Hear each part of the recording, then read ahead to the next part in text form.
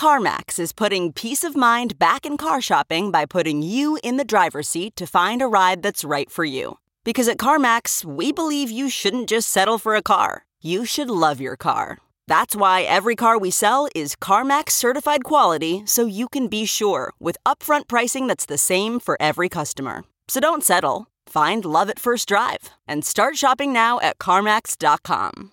CarMax, the way car buying should be. Okay, picture this. It's Friday afternoon when a thought hits you. I can spend another weekend doing the same old whatever, or I can hop into my all-new Hyundai Santa Fe and hit the road. With available H-Track all-wheel drive and 3-row seating, my whole family can head deep into the wild. Conquer the weekend in the all-new Hyundai Santa Fe. Visit HyundaiUSA.com or call 562-314-4603 for more details.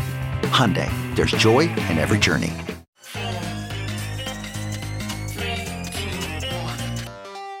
Welcome back to The Breakdown with me, NLW. It's a daily podcast on macro, Bitcoin, and the big picture power shifts remaking our world. The Breakdown is sponsored by Nexo.io, Near, and FTX, and produced and distributed by CoinDesk. What's going on, guys? It is Thursday, May 19th, and today we are talking about Tether's latest reserve attestations. Will they be enough to quell discussion of Tether's viability post-UST? Before we get into that, a quick administrative note. There are two ways to listen to the Breakdown podcast. You can find it on the CoinDesk Podcast Network feed, which features the Breakdown as well as some other great shows from CoinDesk, or you can get it on the Breakdown Only feed. The CoinDesk feed comes out in the afternoon, and the Breakdown Only feed comes out in the evening. Wherever you are listening to it, I hope you'll take a moment to give it a rating and a review. It really helps out the show. Lastly, a disclosure as always, in addition to them being a sponsor of the show, I also work with FTX. So let's wade into a field of landmines and talk about Tether, shall we? On yesterday's show, I talked about how much focus there has been on Tether in the wake of the UST implosion. A part of that, of course, is that so many critics assumed that it would be Tether to be the stablecoin that would have a catastrophic event. The discussion has been around the $9 billion or so of redemptions in the last few days. Some have pointed to that as proof of Tether's weakness, while others pointed out that being able to quickly redeem billions might be a sign of strength. Either way, this morning we got a Bloomberg piece called "Barclays Warns Even Fully Collateralized Stablecoins May Be Prone to Downward Spiral." Here is the very confusing argument from a Barclays analyst. Tether's investors can either redeem their holdings directly from Tether like a money fund redemption, assuming they meet the minimum redemption size, or they can sell them in the secondary market. We think that willingness to absorb losses, even though USDT is fully collateralized and has an overnight liquidity buffer that exceeds most prime funds, suggests the token might be prone to preemptive runs. We suspect that the liquidity in tokens such as Tether is directionally sensitive. When crypto asset prices rise, it's easy to sell stablecoins, as there are plenty of eager buyers ready to acquire the token at par. But this liquidity quickly dries up when other crypto asset prices fall, such as on March 17, 2020 or last week. Even modest selling causes prices to gap lower and transaction sizes to shrink as buyers disappear. In Tether's case, the pressure to sell is intensified by the inability of most investors to redeem directly, as well as the inherent first-mover advantage, to sell the token quickly before its price falls even further. So, effectively, the entire article amounts to a long-winded way of saying that if confidence fell dramatically and everyone raced for the exit, it would be bad. Which is sort of like, yeah, bank runs are bad. That's why we try to avoid them. Now, to give the authors their due, I think that the point that they're trying to get at is that the specific mechanism of redemption, or the fact that Tether has minimum redemption sizes, means that there might be more pressure on market selling if people are trying to exit their positions than there would be otherwise. In any case, I just thought it was notable that now we're moving to the FUD phase where we're not just worried about algorithmic stablecoins, but actively saying that yes, even though it's collateralized, that may not be enough. However, let's leave the realm of rampant speculation and get into the actual news from Tether, which is about their reserve attestations for Q1.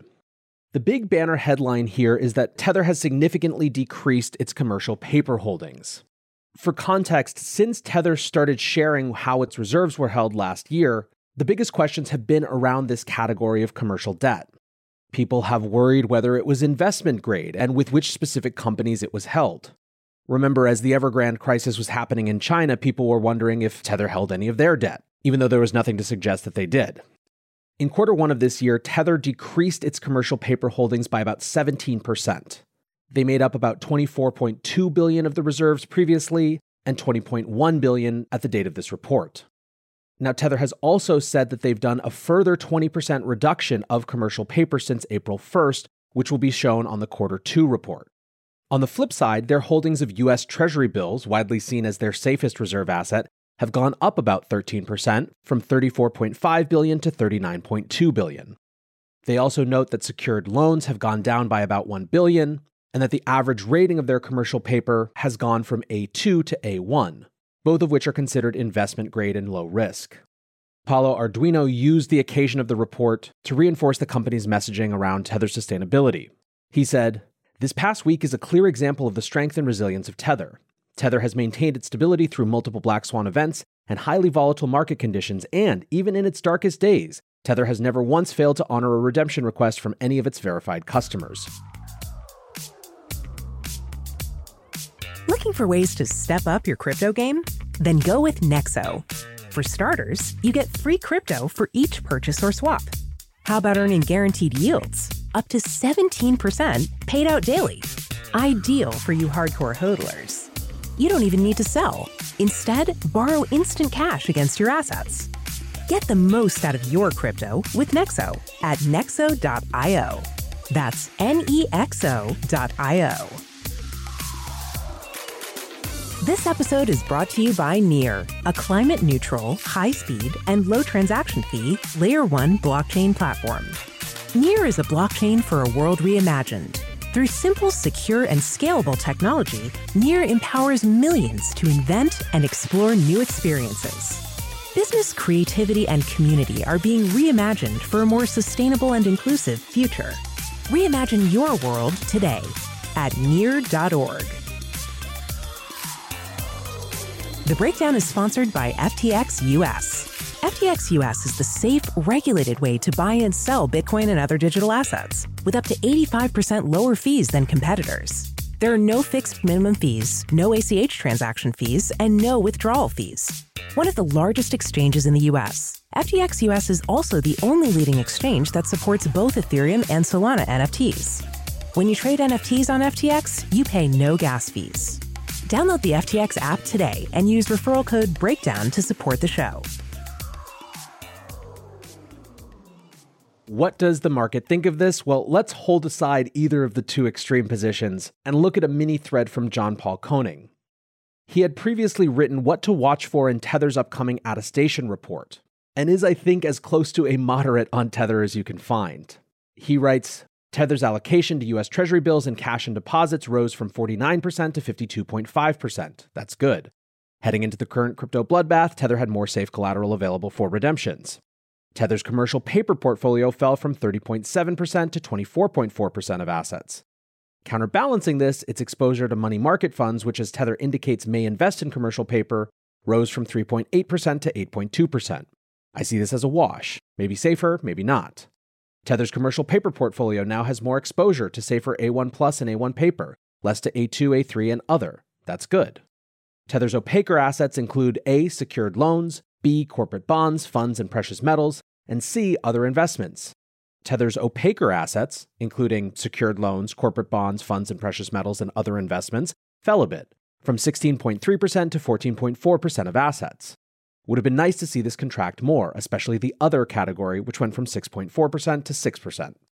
Still no clarity on what Tether's other investments are, the nature of its secured loans, or the rating of the corporate bonds and funds it holds.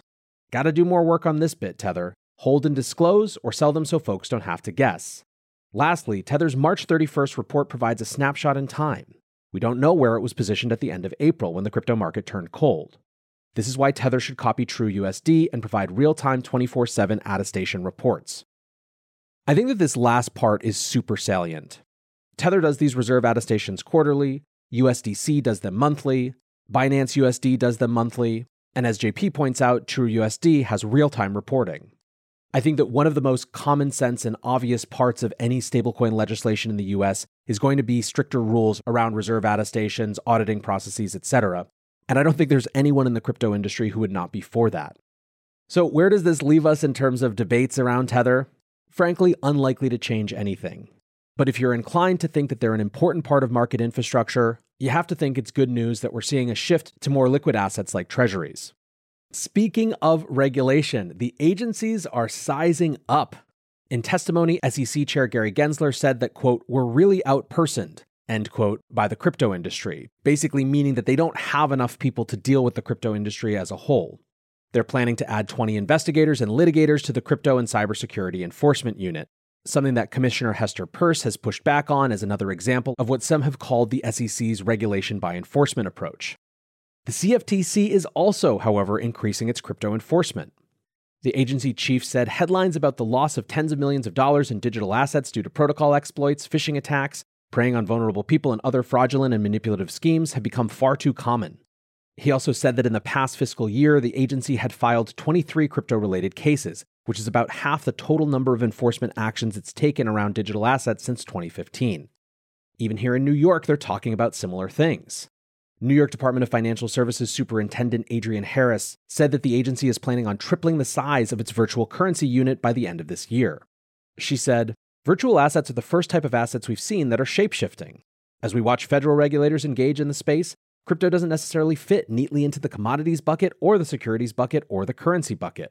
So how do you tackle a digital asset whose definition changes based on use case? I think that's going to require regulators to have a more 21st century framework for thinking about these things. For those of us who are hoping for some relief around New York's BitLicense, Harris also said that improving their process management systems is a key priority. She said, it's no secret that the licensing and business approvals have taken too long. So we're doing a lot of work on process management to make sure that everything we do is much more efficient, faster, but without sacrificing the regulatory rigor that we need. So my take on all of this might be a little bit different than many. And that's really that, of course, these agencies need to staff up. Crypto is a major growth industry. In fact, I want these agencies to have tons of resources to engage with us. More resources, more people, more time to build actual expertise, more time for conversations with the industry, more space to differentiate good and bad actors. All of this would be good for us. Indeed, I want these agencies to be so unbelievably flush with resources that they can pay insanely high wages to people who are excited to be a part of this space and constructively build towards a future, rather than just looking at it as a problem to be solved. Whether that's likely is an entirely different question. One more other small bit of regulatory news. CoinDesk published a piece yesterday called Biden Administration Wants Crypto Exchanges to Separate Customer and Corporate Funds. And basically, this is a follow-up to the recent news from Coinbase about the fact that customers' crypto might be vulnerable in the case that the company had to declare bankruptcy. The reporting around this has been just terrible. Coinbase wasn't saying it was likely that it was going into bankruptcy or anything like that, but it got a huge amount of news. Clearly, it caught the attention of the administration. Now, apparently, they are putting pressure on Congress to fix the problem, although the way that they're going about it, not everyone thinks is correct. Gus Coldabella, a partner at True Ventures, writes, it's not practical or wise for Coinbase or any other exchange to separate customer accounts from each other in this way. Instead, exchanges keep all of their customers' Bitcoin, ETH, and other tokens in a limited number of wallets. It would be impractical to spin up a separate wallet for each. So it's not Coinbase failing to, quote, firewall its customer funds from its own, as the article suggests. It's the bankruptcy law's treatment of exchange wallets that hold many customers' assets. For this reason, a legislative fix that forces cryptocurrency exchanges to keep their customers' money separate from their own corporate funds is no fix at all. It's not the source of the problem, and it doesn't solve the legal issue. Instead, Congress updating the law to make sure customer assets at a crypto exchange are not considered part of the bankruptcy estate, that would be a real fix. To me, this gets at the point that I was just making about resourcing and time on task for regulators when it comes to the crypto industry. The impulse that they have in this case, that customer funds should be protected in the case of a bankruptcy, that is their crypto that is being custodied, managed, held by Coinbase, not property that can be divvied up as a part of a bankruptcy settlement, is the right impulse.